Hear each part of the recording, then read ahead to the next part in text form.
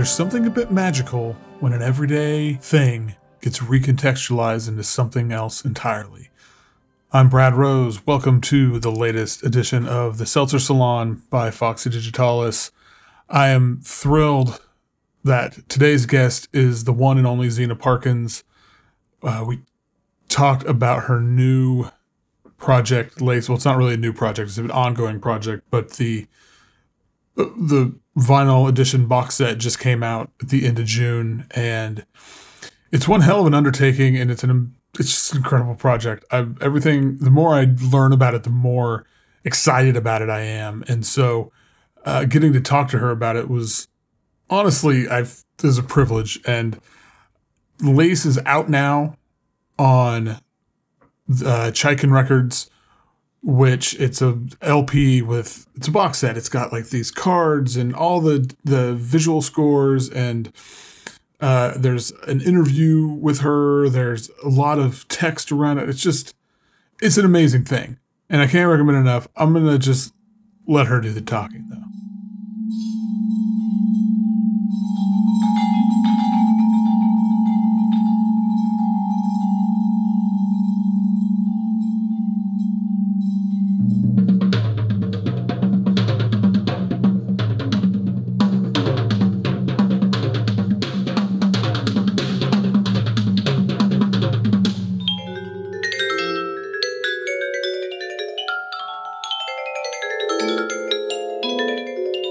I guess the sort of obvious place to start is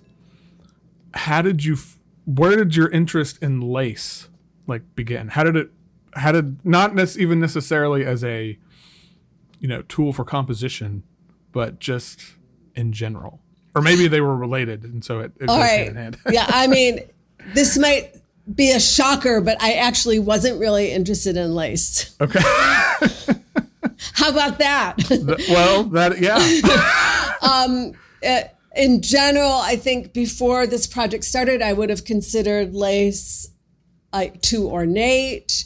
I gravitate toward abstraction and minimalism or landscape or, whatever lace is. It wasn't necessarily the thing that I was really drawn to or attracted to. So that is super interesting. Yeah, that is really interesting. However, I was very interested in textiles. Okay. And in my early days in New York, I had a roommate, Liz Prince, who is a costume designer.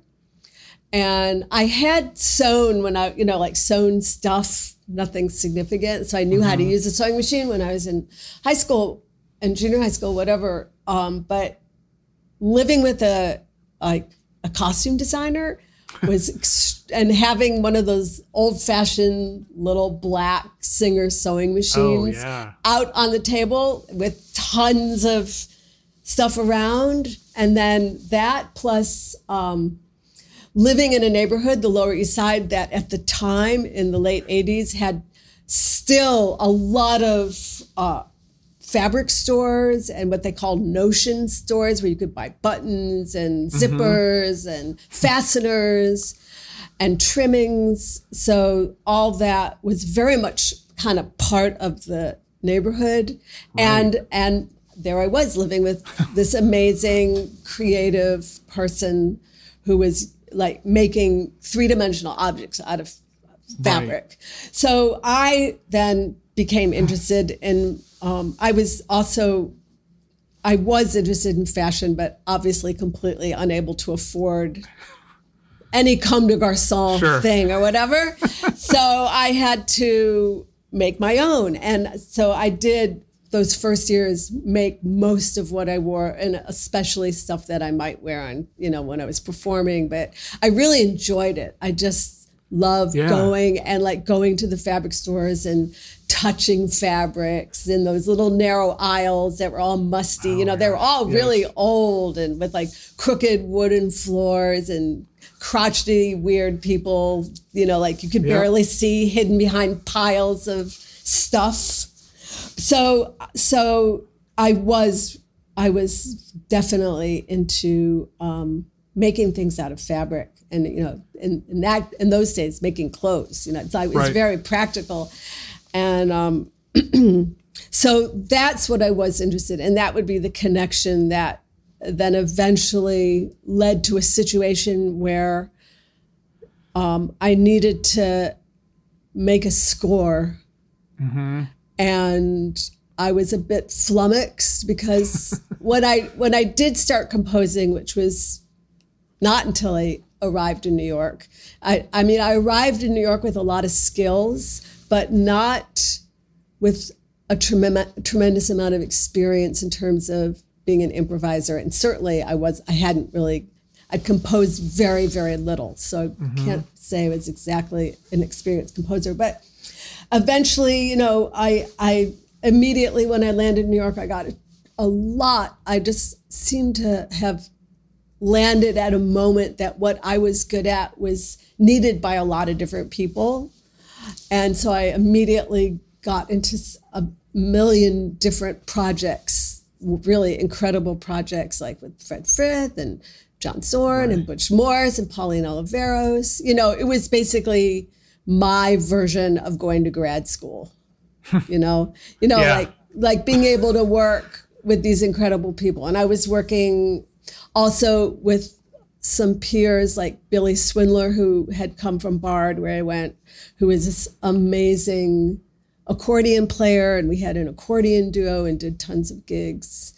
And places like Danceteria and the Pyramid Club, like really, really different kinds of venues.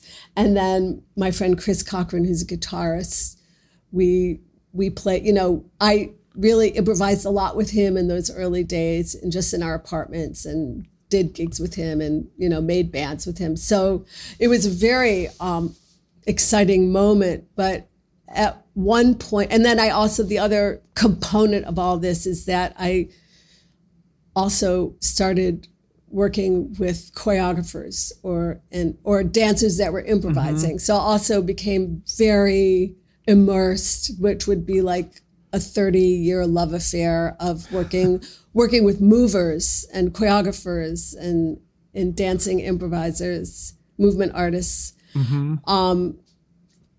And somehow this all fits together because in 2008, I was invited by the Merce Cunningham studio they commissioned me and three other composers that had worked a lot with dance. That would be George Lewis, John King, and Fast Forward. So the three of us were invited to share a concert in which we would each write a piece that we would do for the group.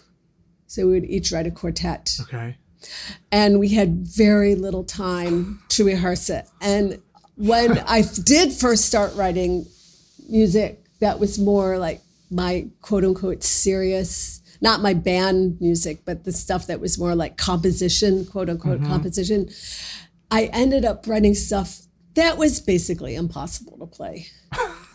And as a result, and I had a band that did a lot of these early pieces called the Gangster Band, which consisted of my sisters, Sarah and Maggie, who are incredibly classically trained string players, violin and cello, who I sort of trained to play new music and improvise. And then Mark Stewart, who eventually became one of the core members of the Bang on the Can All-Stars, guitarist and cellist and saxophone player, and Jim Pugliese, who is an incredible percussionist. So that was a band, it was quartet, and I would make pieces for them. And every performance was a frustration because we just couldn't get it. We just couldn't. Right. Yeah, somehow the pieces would never. And of course, it was real because I was insecure about my position as a composer. I was always frustrated. Instead of embracing the situation, which I could have easily done, it was always real. And so when I was offered this commission, I was like, what am I going to do? I can't write a piece that's going to be so hard that we can't play it. That we're going to have, like, each of us will have a couple hours to rehearse something. So I and I don't know how I came up with this idea, but I knew I needed something that would express a compositional place to be that we could figure out together and learn together and do a version of. And I had pieces of lace, I had lots of stuff related to, and I had lace in my, piles of fabrics and trimmings. And I picked 5 pieces that were very geometric, not botanical. Right. So that were really about like circles and triangles and express or loops. And I put them on a page so that on this blackboard, and every performer literally got a board with real lace pieces on it. That's great. I love it. And then so it's 1, 2, 3, 4, 5 pieces. That was called lace. And then I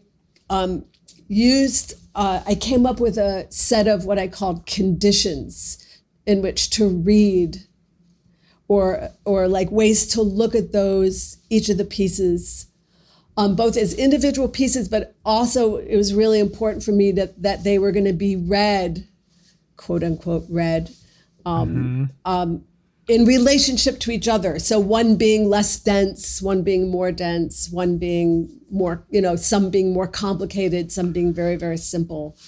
And that those relationships were also very important in how we decided to do whatever we were going to do with it.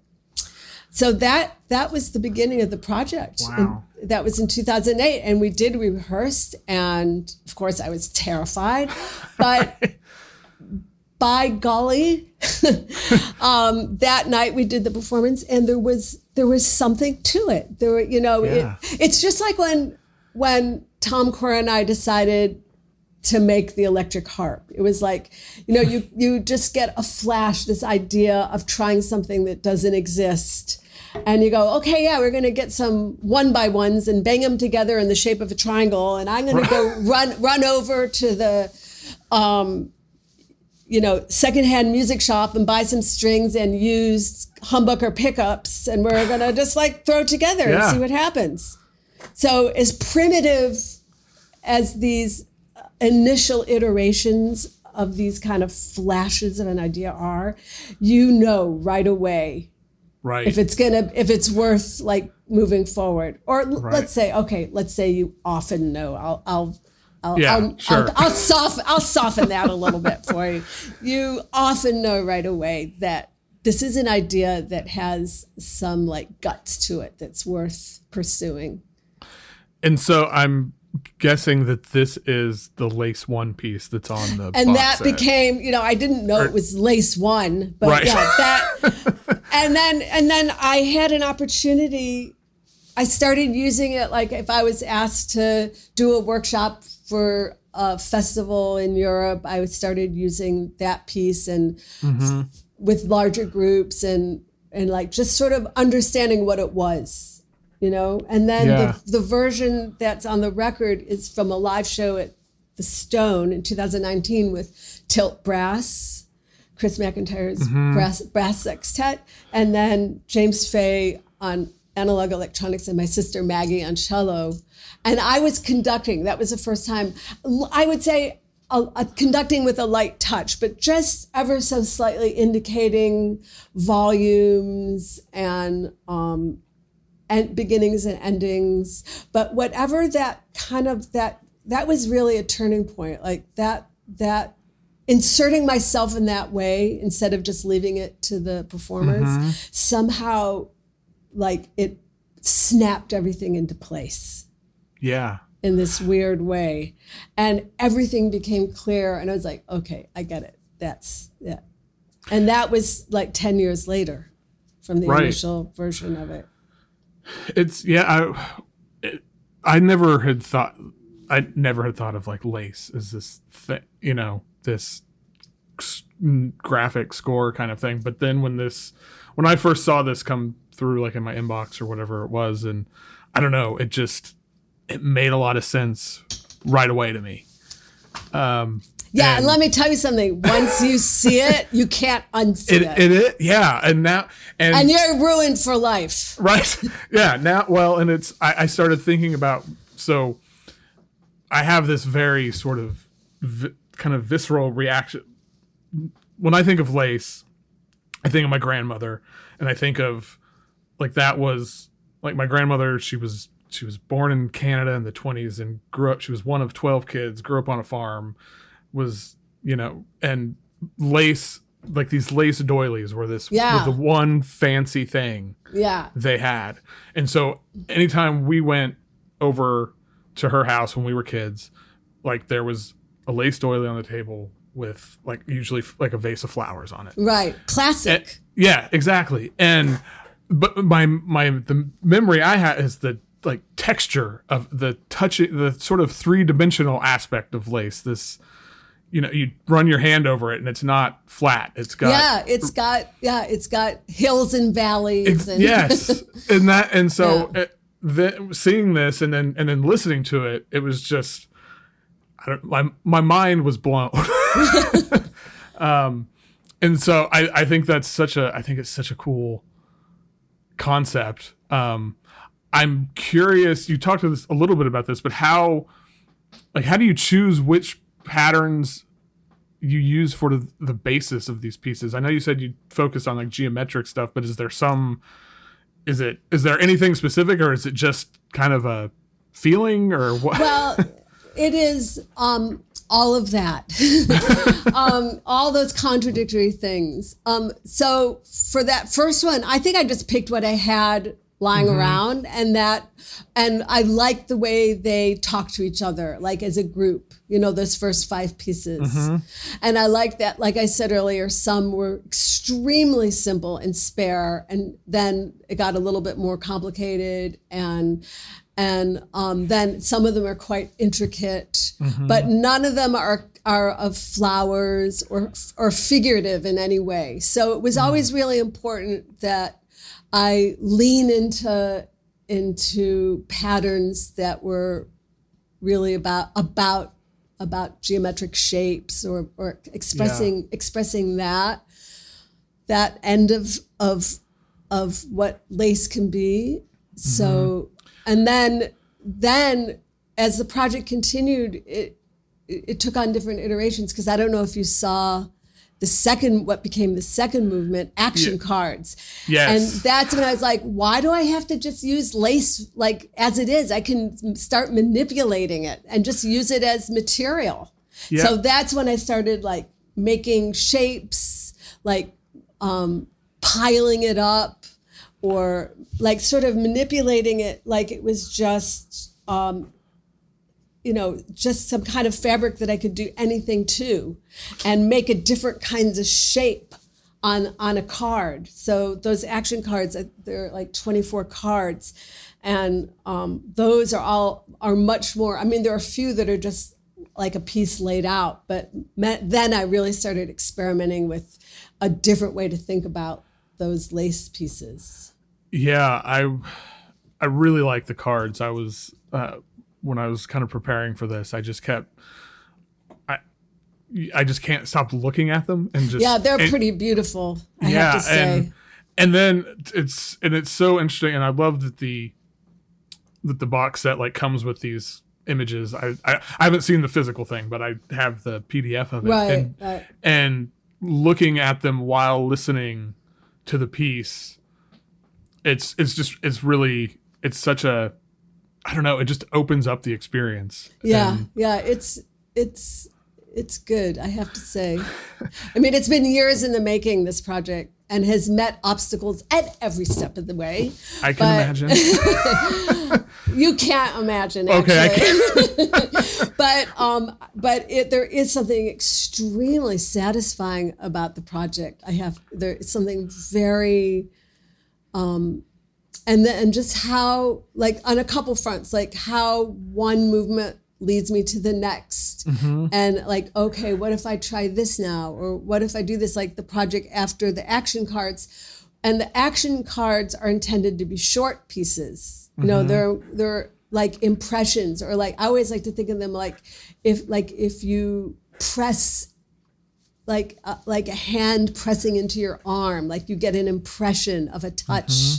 So I think about those action cards like a touch of sound that is iterating something that's on the card, in like sonifying it in some way, or some impression of the energy of it or the texture of it. And then the next one that followed was something that was really much more specific, which was the Shetland lace movement, which is there's that poster, and in that situation, I heard about. Do you know where the Shetland Islands are? They are in the middle of nowhere, North Atlantic. Yeah, I don't know exactly. But it's a tiny island. And on that island, the sheep are famous. Shetland, right. Yeah. And so they knit their lace. They don't use bobbins. And of course it's so far north that in the winter it's like mostly dark. And in the summer it's mostly light. Yeah. So they collect the hairs off the sheep, which is so fine they can like pick it off the back of the neck or something, like crazy like that. Oh my gosh. And they actually make the threads from the hairs during the winter, where they don't really have to see anything. It's just touch that they're making the hairs get turned into thread. And then in the summer, when they need to have like the full vision and light, and in which they do, that's when they knit. They have these patterns, which I use those patterns as scores. And then I put together a band with Ryan Ross Smith and Ryan Sawyer, and we like did a deep dive into those patterns and made pieces. And it was a project called Green Dome, that Thinking in Stitches, that I put out just on my own. I don't think I've heard that. Yeah, I'll send it to you. Okay. I was wondering if, because I was looking at the poster and I was wondering, like, if there was a recording of some of that. I'll send you those, because those are a completely different thing. It would be really interesting for you to hear. Should I just send to the? Do I have your email address? Yeah, wherever I sent that link from. Oh yeah, okay. I'll send you those, because that was the first time I was like, okay, now I want to do a deep dive. I want to count the stitches. I want to understand what each stitch is and does, and then we're gonna respond to that when we make the pieces. Yeah, just looking at, it all looks very. It's. The lace is obviously intricate, but this feels intricate in a kind of different way. But and then after that one, I worked with a friend who had known as a scene designer for dance pieces that I'd worked with. She's French, Nadia Loro, and we then collaborated on a project called Stitchamithia, and she made what she calls an anamorphic carpet, which is a carpet that looks as if it's floating off the ground. And I'll send you also some links so you can just see what I'm talking about. But it's and then we had 3 dancers, and we picked the pieces that the carpet contained these patterns that we picked together, and then it was a solo for me playing on the carpet, and then having these movers around us, and so it was like yet a different way to think about. It's really interesting. I keep on saying I'm done, and then then something else really grabs me. Like right now I'm making Max patches, and I'm using those same patterns that were from Stitchamithia, and making Max patches for a solo project based on those patterns. Well, that's kind of the thing that it seems like the possibilities just there's so many. I found that really interesting reading about going to the lace making studio. Was there anything from, I'm sure there was, but from that experience of, actually seeing it being made and being like that process that sort of like that you learned that maybe changed the way you thought about some of these pieces or ideas for other pieces? Mostly what which I already knew just from reading, but I didn't really see what it meant until I got to that atelier, lace atelier in the middle of nowhere in southern France, in Magalas. And it was, first of all, I had to kind of strip all my romantic notions of what a lace atelier was, because this was basically a concrete hut. Oh, wow. You know, it was like a prefab concrete hut. And all the ladies, these older ladies, came with their, you know, their pillow, their little lace bobbin pillows, all the things they needed to make and they would set up in a circle. And what you understand, so there was something not as romantic about it, but also something very much about doing this solitary activity in adjacent to other people doing a solitary activity. So this adjacency of being involved in a similar but different task at the same time under one roof. So there is a kind of energy in that, and this kind of not everyone. It's quiet. You just hear the bobbins, these wooden bobbins clicking, and you know, there's every now and then some talk, but it takes so much concentration and focus. You can't really talk. You can't really have small talk. I mean, you can have a little, but it's not like you can like wildly chat, because because you're doing these actions, crossing and twisting, and it's so precise. But the other thing is just the labor of it. And there's like, they would have these little like bookmarks or these little projects they're doing that would take them years to finish.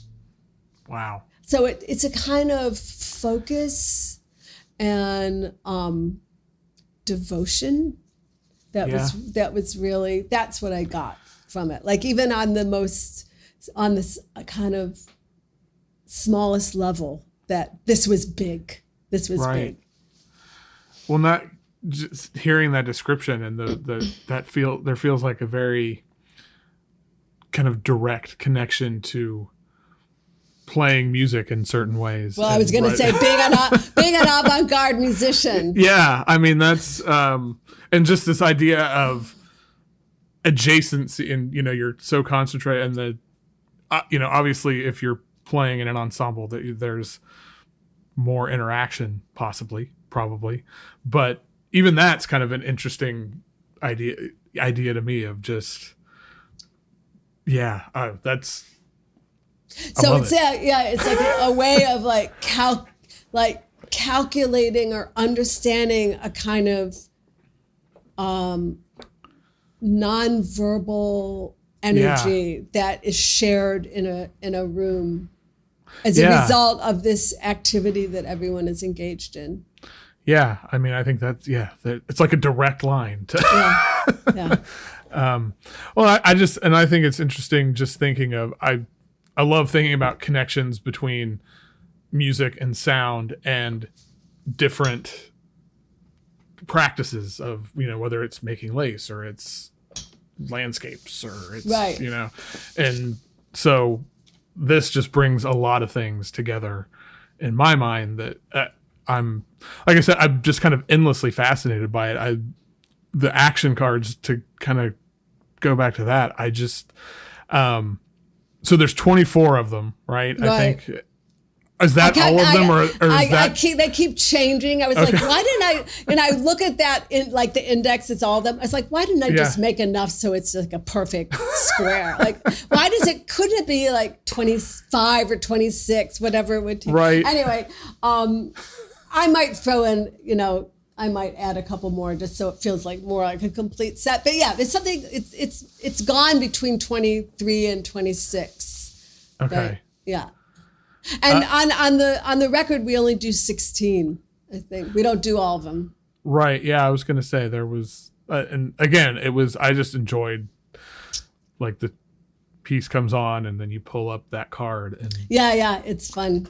Yeah. The other thing that was really great, I mean, I made that with Willie, was a colleague of mine and now friend from Mills. He's this extraordinary percussionist. And we did it during COVID so that when it was recorded, I was basically on a stool on stage on a computer, like giving him instructions and giving, like analyzing performances. But we spent a lot of time rehearsing online, like during that whole, like for 6 months working on them.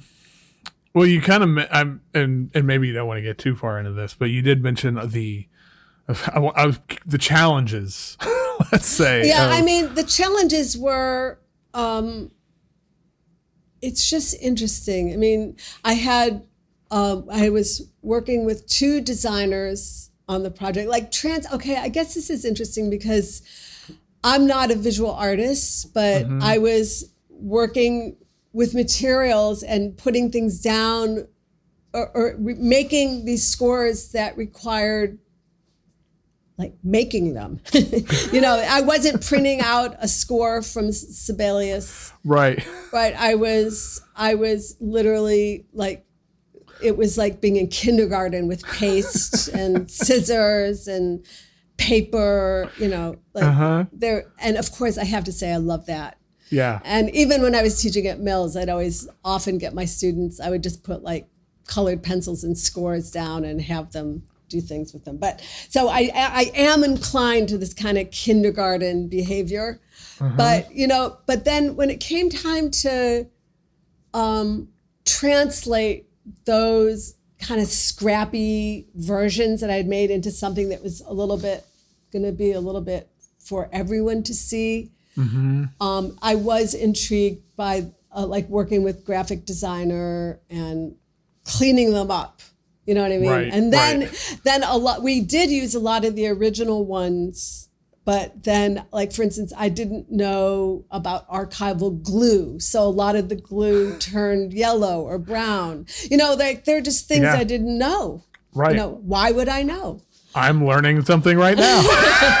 So in the end, everything, it wasn't just like, oh, we'll take what you have and we'll digitize it and we'll lay it out on a page and it'll be beautiful. No, it was like, oh, and then do you photograph them or do you scan them? Scanning them was hard because as you notice that lace is not flat. Yep. So that means that it wouldn't lie flat on a scanner. So that means photographing was the way to go. But every step of the way we came up with a problem. Let's just put it that way.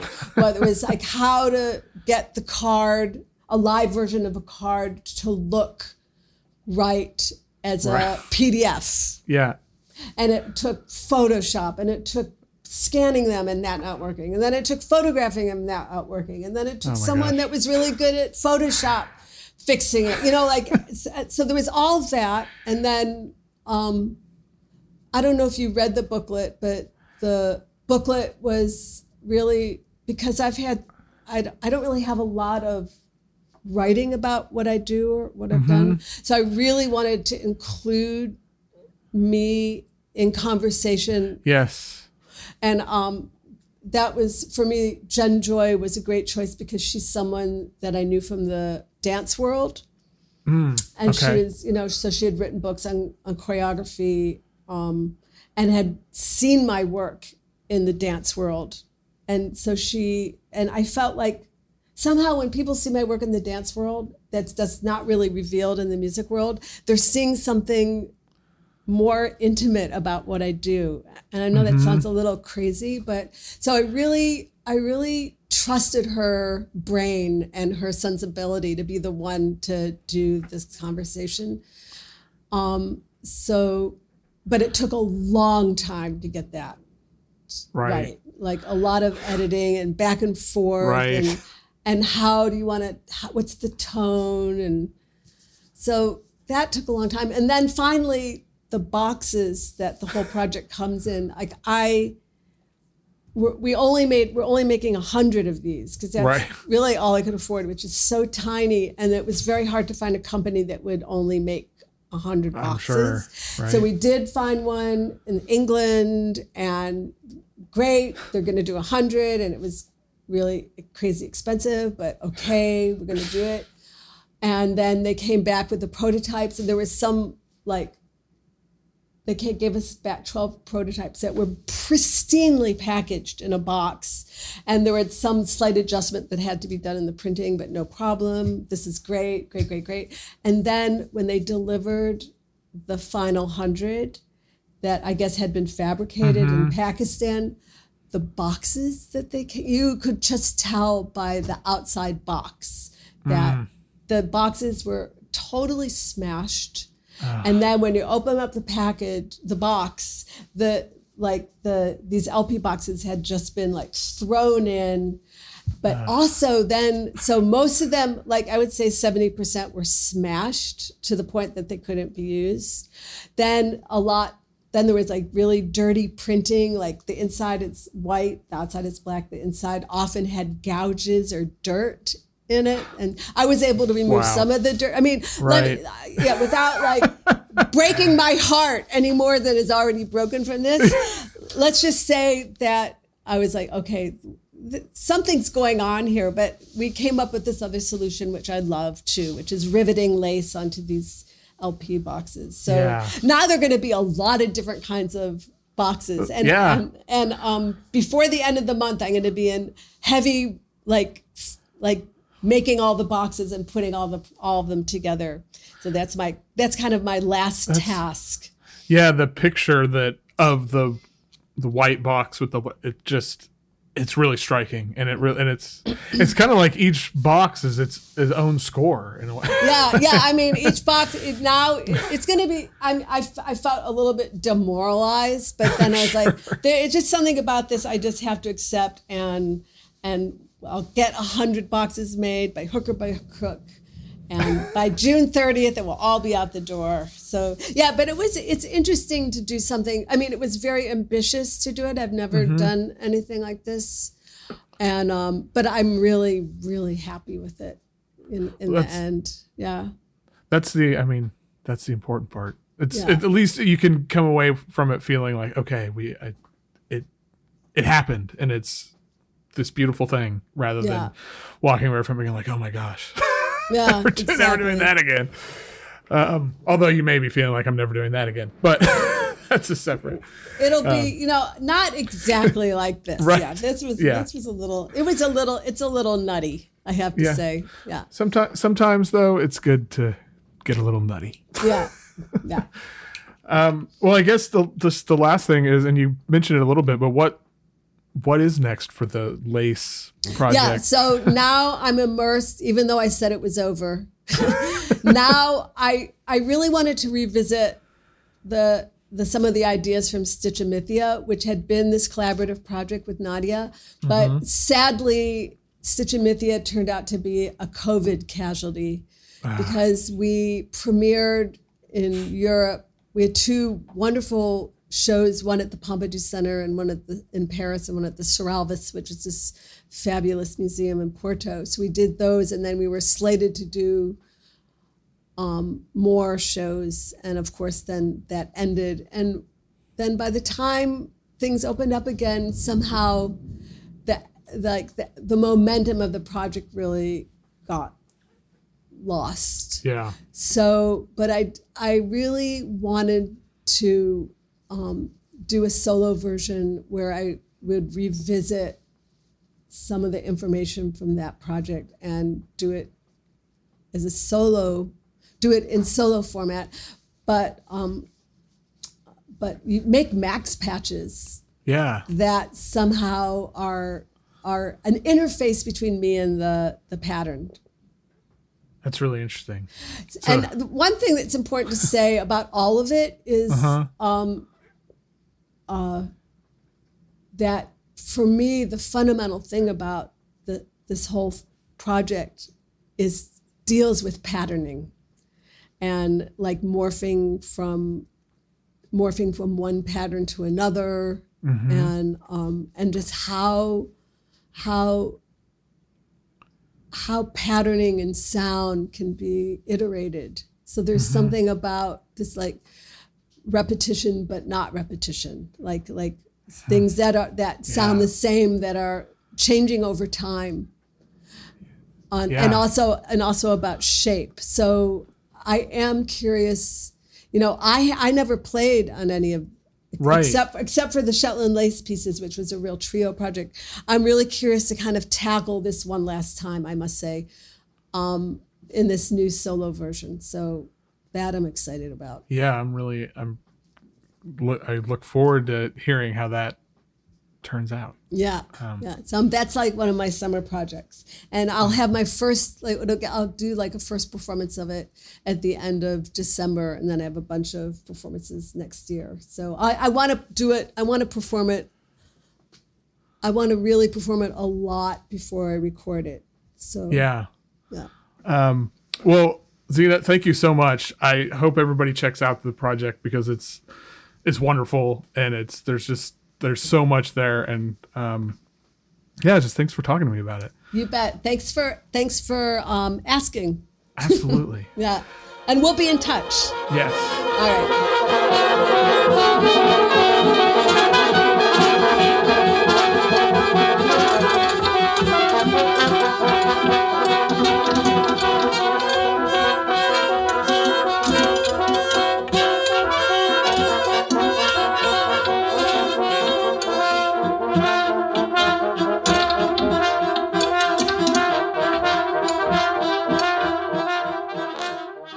Once again, I just want to say thank you to Zeena Parkins for taking the time and for talking to me about the Lace Project and the history of it and the future of it and all of that. And it's one of my favorite things that I've learned about everything this year. So huge recommendation. And of course, just listen to Zeena Parkins.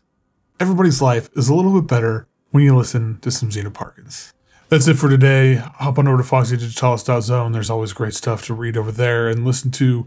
Holler at me on Twitter at foxydigitalis, Instagram, foxy.digitalis, or sign up for the Patreon. That'd be amazing. Support the cause. Have some fun. Get some cool stuff. Patreon.com/foxydigitalis.